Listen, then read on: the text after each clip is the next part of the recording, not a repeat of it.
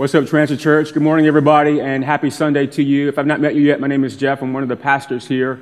We're glad that you're worshiping with us today, particularly if you're here for the first time.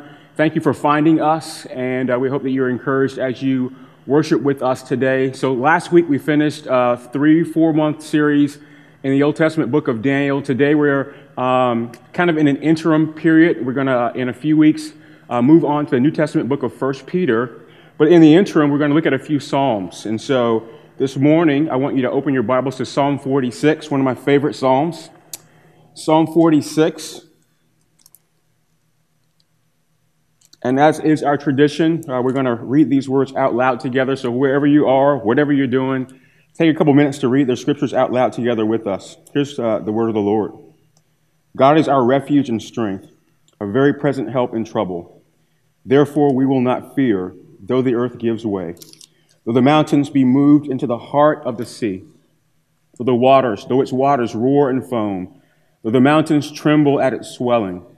There is a river whose streams make glad the city of God, the holy habitation of the Most High. God is in the midst of her. She shall not be moved. God will help her when morning dawns. The nations rage, the kingdoms totter. He utters his voice, the earth melts. The Lord of hosts is with us. The God of Jacob is our fortress. Come behold the works of the Lord, how he has brought desolations on the earth. He makes wars to cease to the end of the earth. He breaks the bow and shatters the spear. He burns the chariots with fire. Be still and know that I am God. I will be exalted among the nations. I will be exalted in the earth. The Lord of hosts is with us. The God of Jacob is our fortress. This is God's word. Let's take a minute to pray. Father, we're grateful for this day and for the gathering of your church. We again thank you for technology that allows us, a scattered church, to come together by your Spirit as one. And so we don't take that lightly. Today, Lord, as we open your word, we pray that we would see Jesus glorious and intending for us, interceding for us, caring for us, defending us. And Lord, that you change us in the process. And we pray this in Christ's name. Amen. And amen. So as we approach Psalm 46, what I want you to do is just to imagine. Imagine that whatever you might think the worst thing happening in your life has just happened. And that really is what Psalm 46 is suggesting. This is a song for when you feel overwhelmed by the chaos of your life. This is a song for when that nauseous feeling comes over you that you can't control a thing of all the things going on in your life. It's like your life is spinning completely out of control. But more importantly, Psalm 46 speaks to God's real hope to our real fears. And that's where we want to end up on. We're going to jump right in. And so in verse 1, we have these beautiful words that displays really who God is to us. God is our refuge and our strength, a very present help in trouble. The psalmist begins by inviting us to confess, firstly, that God is a refuge and a strength for us. He's a hiding place. When I've depleted myself of anything to hold myself up and to defend for myself, God is those things for me and that. These are metaphors, and really these metaphors have little meaning to us when everything is going right. You know, when I don't need God, when I'm able to do everything I want to do, sometimes even without thinking about God, these mean very little. But they mean a whole lot when our world is crashing down. And that's the context of this psalm. In verse 2 and 3, the psalmist describes his worst nightmare coming true. Some of these words pop out to me. Verse 2, that the earth gives way, the mountains seem to be moved. This immovable, majestic creation of God is moved out of the way. Verse 3, the waters roar and it foams. Commentators say that the author is describing perhaps an earthquake. But I think to the Jewish mind, to the Hebrew ear, the psalmist is really doing more than just describing an earthquake or maybe a landslide or some kind of a flood. Again, this is poetry. and there's some creative license going on here. And so these images are metaphorical. The psalmist is describing really the undoing of the entire created order. Like everything is being displaced from where it should be and how it should operate. That the entire world is falling apart. And for us, this mimics those times in our lives when it feels like everything that was stable in our lives has been undone. And it's a picture of chaos reigning, really where we don't want it to reign. Look particularly at verse 3. Verse 3, these words stick out, that the sea is raging. And so here's the picture that things are so violent that in the seas that even the mountains are trembling. And what the psalmist is doing is he's painting a picture as if the sea and the mountains are in a battle with each other. And we should stop and think about that for a minute, because amongst God's creation, there's nothing more majestic than the mountains that God has created. I mean, think about they're the tallest landmass. They're sometimes the most enormous land masses on the face of the earth. And then we have the seas. If you've gone out and stood on the shore of the ocean, the power of the waves coming in. But more importantly, if you've been on a ship out in the middle of the ocean, and you recognize just how powerful water can be, particularly water in the middle of the sea. And even here, the picture is that these majestic mountains are trembling in the face of the roaring of the sea. And here's what the picture that the psalmist is giving us. He's saying, the whole world is falling apart around you. Your whole world is falling apart. Your worst nightmares are coming true. Everything that you thought was stable has become undone.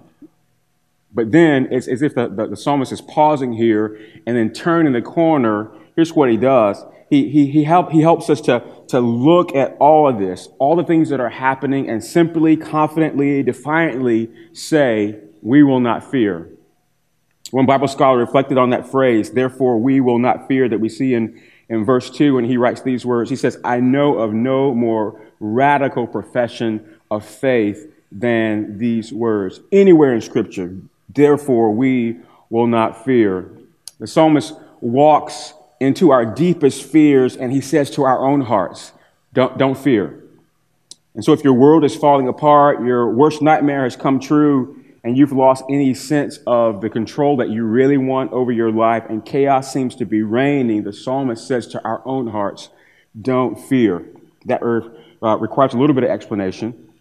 When the psalmist says, therefore we will not fear, in verse 2, he's conjuring up all those things in our lives that actually bring us to those fears. It's those apocalyptic thoughts that we have. It's the apocalyptic things that we read. It's the movies we watch. Remember Daniel chapter 11 and chapter 12 last week? You had the cataclysmic end of all things. The picture was horses and chariots and riders coming together. But of course, that's a picture of the Antichrist going to war with all of the world.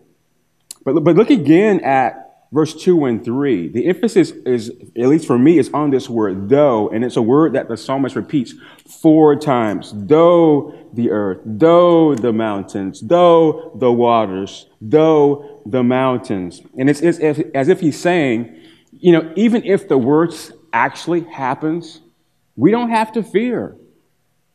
Because it's not just the end of the world stuff that causes us to fear or to be anxious, is it?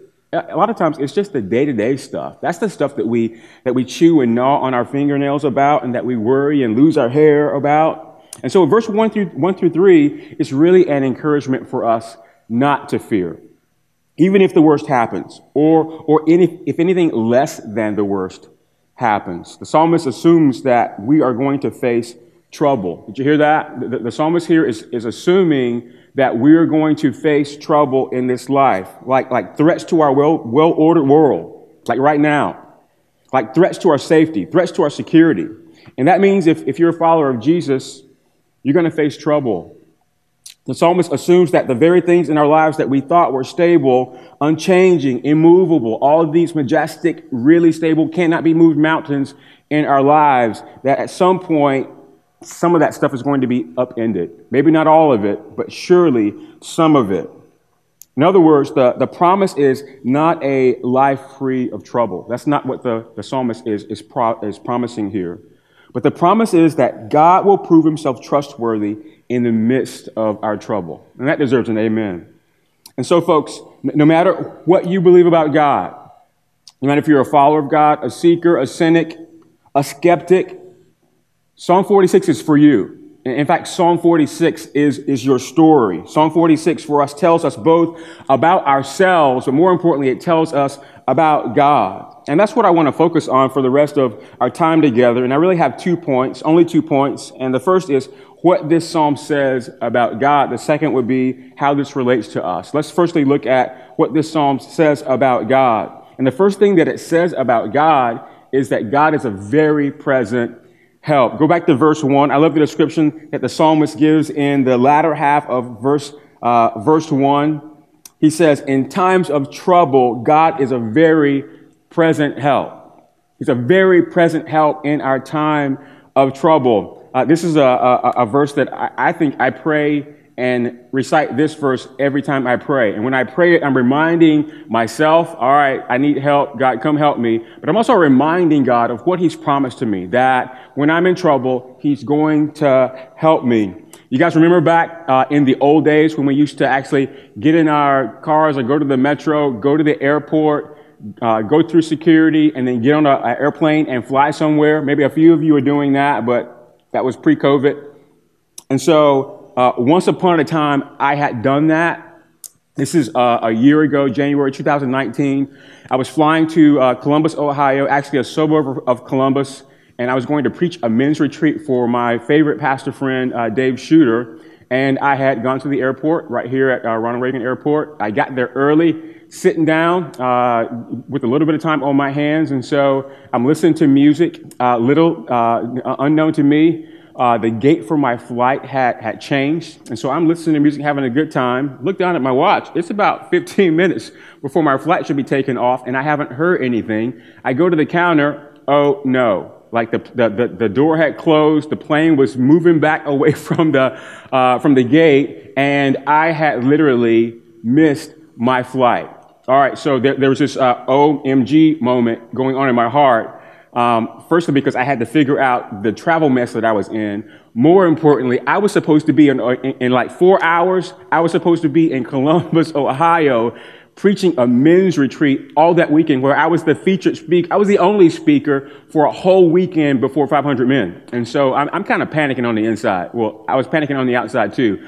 I called my buddy Dave and said, Dave, I got a problem. And of course, I explained it to him, and we were trying to sort that out. In the meantime, I had to figure out my travel mess. So I go back to the counter and say, so I need to get to Ohio, like today.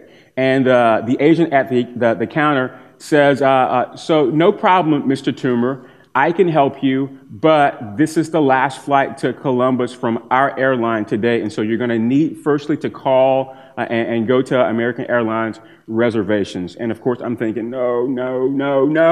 I didn't want to do that. I wanted him to solve my problem right then and there. He didn't do it. I called, and of course, I get someone on the line. And this person on the line was nice and polite, and they wanted to help me. And as soon as at that point where, you know, the agent should help you, this is what he did. I'm sorry, could you hold for a second? Yes, he put me on hold. No sooner did I get on hold, I hear these words. Thank you for calling American Airlines. It's been our pleasure to serve you. We strive to provide you with the best possible service. Your opinion matters in the moment, and you're going to be transferred to an automated survey where you yell, "Humana." It was insane. All right, I didn't take the survey. I actually hung up because I was frustrated at this point. Okay, and so, long story short, this agent, that call, that survey, none of that stuff was a very present help in my time of need. All right, so to resolve the story, I actually did get to Ohio. I missed the first night. In fact, it's kind of crazy. Nick, if you're out there, you remember this. I actually took an Uber, came back to the office, and like what I'm doing right now, I broke my iPad out. I preached a sermon to an audience of none. I closed my laptop. I got in an Uber. I went back to the airport. I went through security, and I connected my laptop to a my phone hotspot, and I uploaded like 21 gigabytes of sermon up to Dropbox so my friend's church could download it, and that was my sermon for that first night. It was utterly embarrassing. Here's what the psalmist is saying in verse 1. The psalmist is saying that in times of trouble, God is both very present and able to help. I love the combination. God is willing and he's able. He's a very present help in time of trouble. And here's why. Verse 7 and 11 will repeat this. He's the Lord of hosts. More importantly, he's the God of Jacob. That speaks of the covenant God that we have, that covenants with us. He holds his promise whether I do or not. Nothing can prevent him from coming to our aid. That's the God that we serve. And so God is a very present help. That's who God is. Here's the second thing that the psalmist tells us about God, that God has power to protect us. God is a deliverer. Look at the next section in our text, verse 4 through 7. There is a river whose streams make glad the city of God, the holy habitation of the Most High. God is in the midst of her. She shall not be moved. God will help her when morning dawns. The nations rage, the kingdoms totter. He utters his voice, the earth melts. The Lord of hosts is with us. The God of Jacob is our fortress. So the psalmist reminds us of God's power to protect us really against anything. And he shows us this by giving us two contradictory images. The first is in verse 4, and this is a picture of really a serene celestial city. The words are the city of God. Anytime you see the words city of God in your Bible, particularly in the Old Testament, it's talking about Jerusalem. Now, if you would go in your Bible and do what most of you don't do, is go back and look at some of the maps, you'll see, like I'm looking at a picture of Jerusalem. And Jerusalem is kind of out in the middle of nowhere. It's bounded by walls. There are some pools, possibly some lakes in Jerusalem. There is no stream flowing through the city of Jerusalem. So what is the psalmist saying? He's giving us a picture of what can be. He's giving us a picture really of what actually is if God is in the midst of us, if God is our habitation. Your life could be like falling apart, hell in a handbasket, sorry for the expression, like on the outside. But if God is near to you, if God is your holy habitation, then everything on the inside is as pristine and celestial. And it's just like all is as it should be. And so the picture that the psalmist is giving us is serene. It's a picture of God being in our midst. And then here's the opposite picture. Verse 5 and 7, the reality is this pristine city is a city that's under siege. The armies of the enemies of God have surrounded this city. And we see that in verse 6. Just look at a few of those words at your Bible. The nations rage, the kingdoms totter. He utters his voice. The earth melts. And so the enemies of God are surrounding this city. And yet here's the picture the psalmist wants us to get. He's giving us this picture of God's power to protect us against anything by showing how serene the city of God is, even when she's surrounded by her enemies. And that's the life that God wants for us. That's the life that God promises for us. And for us, this is the picture of the challenges that we face when life is pressing us in. When life as the people of God in a fallen world, our lives can really feel engulfed by all the things that are surrounding us. All the trouble that are in our world leaks into us as we're trying to be obedient to God. But at the same time, we feel the pressure of the society around us. And so in verse 4 through 7, the psalmist is saying, when on the outside, external to us, there's this propensity to be plagued by all the troubles of the world is crashing in and we're doing our best just to fend it off. When we're surrounded by our enemies even. What is he saying? He's saying when the Lord is with us, we are as safe and secure as if we're singing the praises of Jesus in the celestial city around the throne of God with Jesus himself. I'm going to hone in on verse 5. Verse 5, the city is representative of our lives, I think, and the psalmist is reminding us, all right, so chaos without, but this city is really going to hold. She's not going to be moved. And then he tells us why. The psalmist reflects back, and his meditation is on who God is and what God does. The city is not going to be moved, first because he's already reminded us. God is in the midst of her, verse 4. Second, God will help her. God will aid her. God will help her. Verse 1. Thirdly, God will help her soon. That's what he's talking about in verse 5. God will help her at the dawn of day. That's an interesting phrase, the dawn of day. There's a defining story for the nation of Israel. And of course, it's their exodus. It's their deliverance from 430 years of slavery out of Egypt. God uses Moses as a leader, and he's aided by mighty miracles to defeat Pharaoh and ultimately set the Israelites free. And so their freedom begins on the night of the Passover. God says, I'm going to kill the firstborn of every family, except for those who are covered by the blood of the Lamb. And so they slaughter these lambs. They take its blood, smear it on the door, and those families that are behind that blood get saved.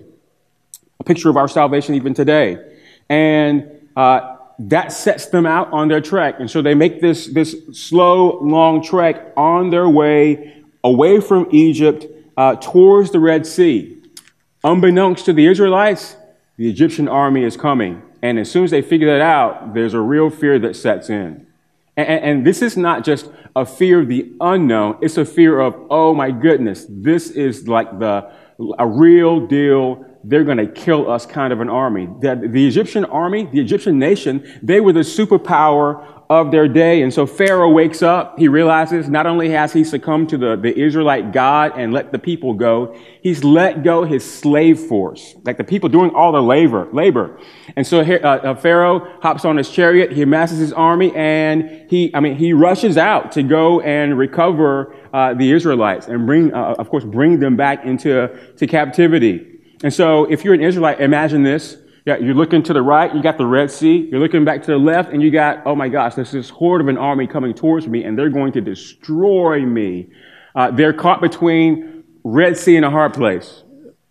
And of course, they look up to Moses and they complain. And here's what they say to Moses. Moses, we're the graves in Egypt not enough for us?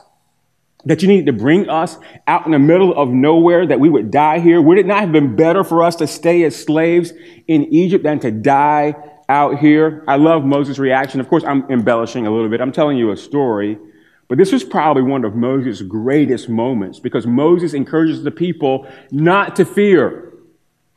He tells them that God would fight for them. And then I can only imagine Moses with the staff in his hand. He stretches out his hands over the Red Sea. And it happens. God, by his power, through the man Moses, causes the waters of the Red Sea to divide and allows this horde of a nation to come through the Red Sea to the other side on dry land. Pharaoh's army's in tow. They're coming towards him. Moses and the Israelites get to the other side. They're on dry land. And all of a sudden, the river starts to crash down. The waters of the river start to crash down. Pharaoh realizes, oh no, the God of Israel is helping them. He's attacking the Egyptians. And before you know it, the waters come crashing down and Pharaoh and his army are destroyed. So when does God cause the waters to crash down on the Egyptian army? It's that phrase, when the morning dawns. When the morning dawns. So moving on. So in this middle section of our text, just as verses 4 through 7 tells us about the past, verse 8 through 11, the remaining of our text, the psalmist points us towards the future. He points us towards the victory that God gives us in the future. He points to a time when God will bring about an eternal worldly peace.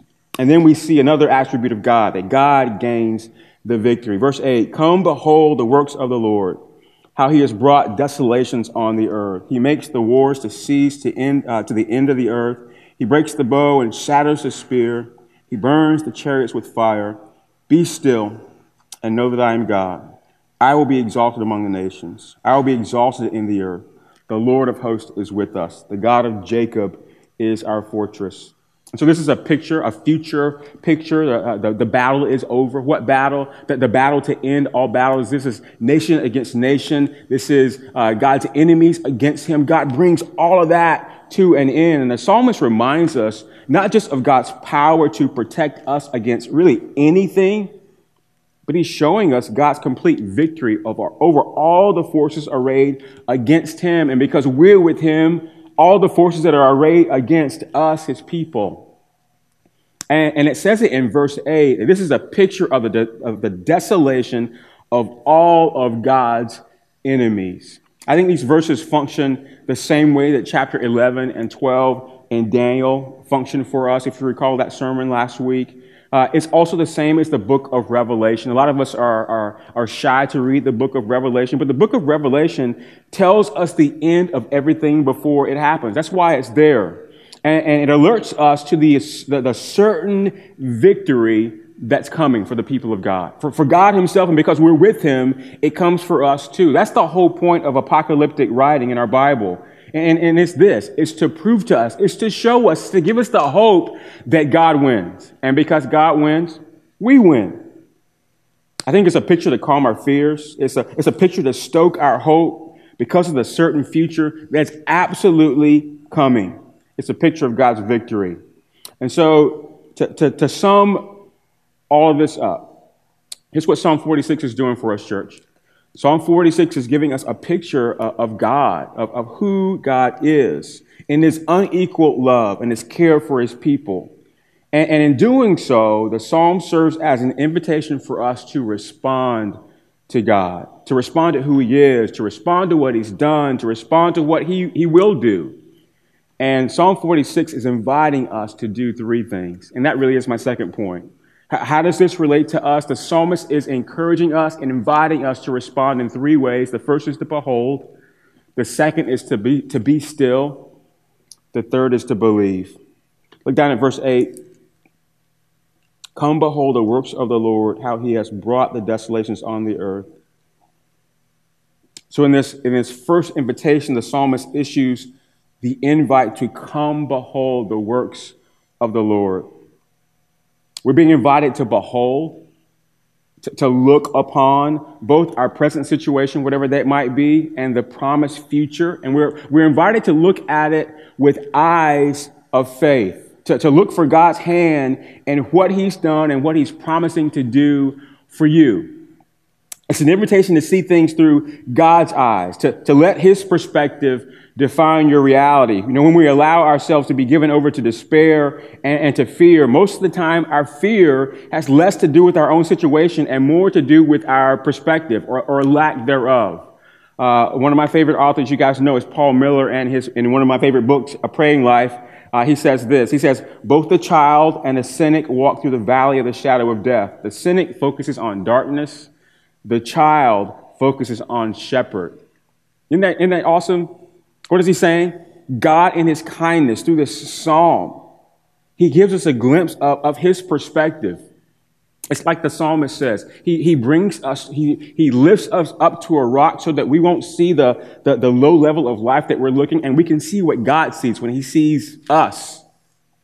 And so he lets us see the end of the story while we're in the middle of it. And so Transit Church, do this. If you don't do anything, do this. Don't give in to the temptation to title the chapter of your story before God is finished with it. God is your author. God is the author of all of our stories. Only he knows how they're going to end, and we should trust him in that. Psalm 46 also gives us a better and truer perspective of our own reality.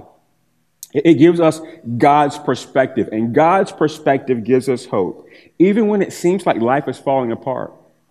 And that's where the faith battle comes in, doesn't it? And so let me ask you, just right here, which perspective will you believe?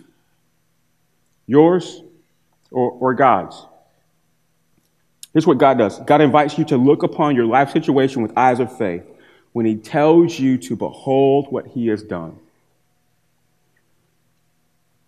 But it's apparent it's not enough simply to behold, especially when things don't go our way. I mean, we're like the Israelites, aren't we? So not too long after the Israelites cross the Red Sea, they get out in the middle of nowhere. They're in the wilderness, and things aren't actually going how they hoped that they would go. And one point, actually a couple points, they have no water source, so they come to complaining to Moses, and Moses says, "You stop complaining to me, complain to God." And then at another point, they start reflecting. They start reflecting on the goodness of their captivity in Egypt. And they think about the meat pots that they used to have and the leeks and the onions. And they cry out to Moses like, "Oh, come on, Moses, we're missing all this stuff." And of course, aren't we just like the Israelites when we think about the things that we want that God's not providing for us like they do? They went and looked for a plan B, and so one day they decided that Moses had gone up to the mountain, had stayed several days, 40 days, 40 nights, and so they took their gold, they gave it to Aaron, and Aaron kind of tossed it up into the air, and of course he didn't do that. He makes a golden calf, and they start worshiping it as their god. And sometimes we're not any different. And so the psalmist says, it's good to behold the works of the Lord, but we also need to be still. Verse 10, be still and know that I am God. I'll be exalted among the nations. I'll be exalted in the earth. I don't know if you noticed this. All of a sudden, the psalmist stopped talking to us and he allowed God to speak. And God opens his mouth and he tells us to stop talking and to be still. God speaks. But here's the thing that God is doing in these words. He's not calling us to some monastic retreat, although that wouldn't be a bad thing. He doesn't ask us to spend a day in silent reflection, although that would be helpful. Contemplative practices of spiritual discipline are helpful for our spiritual maturation. But here's the angle of these words in this text. He's calling the warriors. And honestly, he's calling us. He's calling those of us who are fighting against him. And that's what verse 9 is suggesting. When verse 9 says, he makes wars to cease to the end of the earth, he breaks the bow and shatters a spear, he burns the chariots with fire, he's talking to people like us. We're the ones that are bringing that kind of chaos, not just in the world, to other people. We're bringing it to God. And God is saying, I'm the one that's going to cause that stuff to cease. We're the ruthless ones coming against God, consumed sometimes with our own selfishness, ready to fight when we don't get our way, unwilling to make peace with those who've wronged us. And so what does God do? God calls people like us, warriors, dead set on fighting against anything that fights against us. He calls us to be worshipers. He calls those who war against him to stop, to be still, and to recognize that he is God and we're not. One of my favorite Proverbs, all the Proverbs are my favorite, but here's one that I quote a lot. Proverbs 12:25. Anxiety in a man's heart weighs him down, but a good word makes him glad. And Psalm 46 really is the good word that has the propensity to make our hearts glad, because our anxious hearts can create a lot of activity, can't they? Especially in the midst of chaos and trouble. But in verse 10, here's what God says to us. He says, stop. He actually says, shut up. Turn off the noise inside your head. Stop listening to yourself. Quit the pointless activity. Stop asserting yourself. I believe God is saying, listen to me. And perhaps he's even saying, look to me. I think God is speaking to our anxious hearts even today. Maybe he's speaking to you, Transit Church. Maybe he's speaking to you, whatever your name is. He's speaking to all of our self-assertive hearts. He's speaking to our cynicism. He's speaking to all the ways that we know more than we think we know. He's speaking to our minds and our intellect. And he says, be still. He says, I am God, me, not you. Not them, not chaos, not darkness, not even the sin within you. I will be exalted among the nations. I'll be exalted on the earth. God is inviting all of us to kill the arrogant, cynical noises and voices in our head that certainly know more about God than God knows about himself. And he's inviting you to listen to him, even now. I don't know what your posture is right now, but I think it would be cool if right now, like listen to me, you would tune into the voice of God, the Holy Spirit, as you're listening to me, as God speaks to you to be still and know that he is God. And these are the words that God is saying over you. He's saying, listen to the voice that in power causes wars to cease and the earth to melt. Listen to that same voice, my voice, that in love calls you to become my child. God's inviting you, I'm inviting you to listen to his voice, to listen to my voice, the voice that calls you to myself. God says to us, be still, to be still and know that I am God. I will be exalted. Be still. I am your refuge and strength. I am your very present help in trouble. You don't have to fear. I am with you. You are mine. I won't fail. I won't be defeated.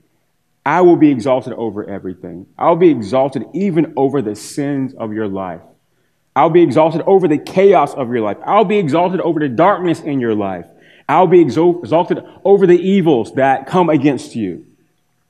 Be still and know that I alone am God. I hope you receive that, because that's God's promise to you. Not today, just today, every day. Because, the cynic responds with the reasons why none of this can be true. And the fearful person lists other things to be fearful about.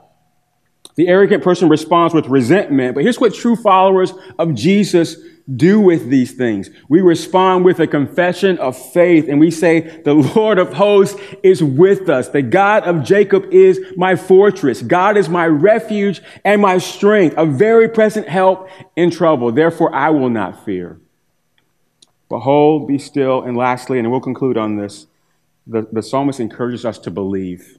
He encourages us to believe. And I think this is the big idea of Psalm 46, that we're supposed to trust God and trust God alone. Trust God above ourselves. Trust God above our knowledge. Trust God above our money. Trust God above our relationships. Trust God and no one else. The temptation in the midst of chaos is to rely on what you can grasp, what you can understand, and what you can see. And God simply here calls forth faith in Him alone.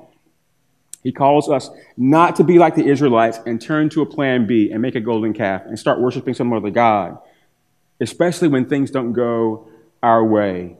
The call is to trust God as your strength, to confess the things that make you anxious and let Him give you the courage that you need to fight and to stand firm when you feel tempted to fear, to trust God as your refuge. Why? Because situations may change. They're always going to change. God will not change. It may seem like your world is falling apart. God says He's unmovable. And so we can trust Him as our strength. We can trust Him as a very present help in time of need, in time of trouble. Trust Him even when you don't understand it. And then let that trust, that faith, find expression in how we obey God, in our obedience. And honestly, that's going to look really different for all of us. Maybe faith looks like growing in your generosity. Maybe faith looks like hoping instead of giving into despair and fear. Maybe faith looks like forgiveness and reconciliation. Maybe it's a willingness to trust again. Maybe it's simply admitting that you're wrong. Maybe it's loving somebody enough to tell them about Jesus.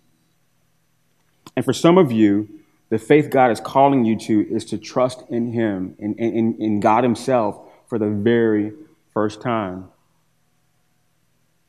Admitting your sin, admitting your failure, and asking Jesus to forgive you. And I want to linger here just for a minute, because here's what this psalm is really leading us to. Ultimately, Jesus is the solution that Psalm 46 requires for us, isn't He? Jesus is the ultimate good word that makes our hearts glad. He's God's ultimate provision and protection. Jesus is the one that's prevailed over all of our enemies and brings us into this celestial city with Himself. Jesus is our refuge. Jesus is our strength. He's our very present help in trouble. Because of Jesus, we have nothing to fear. In the person of Jesus, God dwells amongst His people. He's the one that came from heaven, condescending Himself and born as a baby. He grows up. He wears our clothes, walks our roads. He eats our food. He becomes like us to identify with us so that ultimately He would die on a cross for us, for our sins, not His own. And because Jesus was raised from the grave through grace victoriously over sin and death, if you're a follower of Jesus, you have nothing to fear. That's the message of this psalm. Not even death itself is something that we have to fear. Why? Because God is with us. We shall not be moved. And so if I could encourage you to anything to do, Transit Church, let's respond like this to this psalm today. Firstly, the psalmist wants us to behold. And let me ask you this question. How has and how is God intervening in your life? How has he promised to intervene in the future? That's for some reflection. I think we should respond by being still, like literally having moments in our day that, like the contemplatives, that you can go get a book and read about, actually have moments of silence and solitude so they can hear not themselves and the worries of their hearts and the externalities of our lives, but that we can hear the voice of God. And so, where do you need to stop warring against him and start worshiping him as ruler and king over all things, even over the crevices of your life? And lastly, we need to believe. What do you need to trust God so that you can go forward in faith and not fear? Let's pray. Father, we thank you for your word. Pray that it won't return void and that it would be useful for your people to grow them, to sustain them, to encourage them, to challenge them, and to make us like you. God, I can think of no better prayer for us to end on than the words of this psalm that really pray for us. And so we say these reflectively, Lord God, you are our refuge and strength. You are a very present help in trouble. Though the waters of our lives roar and foam, though the mountains of our lives tremble at the water's swelling, our declaration is that the Lord of hosts is with us. The God of Jacob is our fortress. Lord, help us not to just say these words, but help us to believe them. Give us faith for them. Help us to see Jesus in them, and help us to look to him, refuge and strength, a very present help in trouble. And it's in his name that we pray. Amen and amen.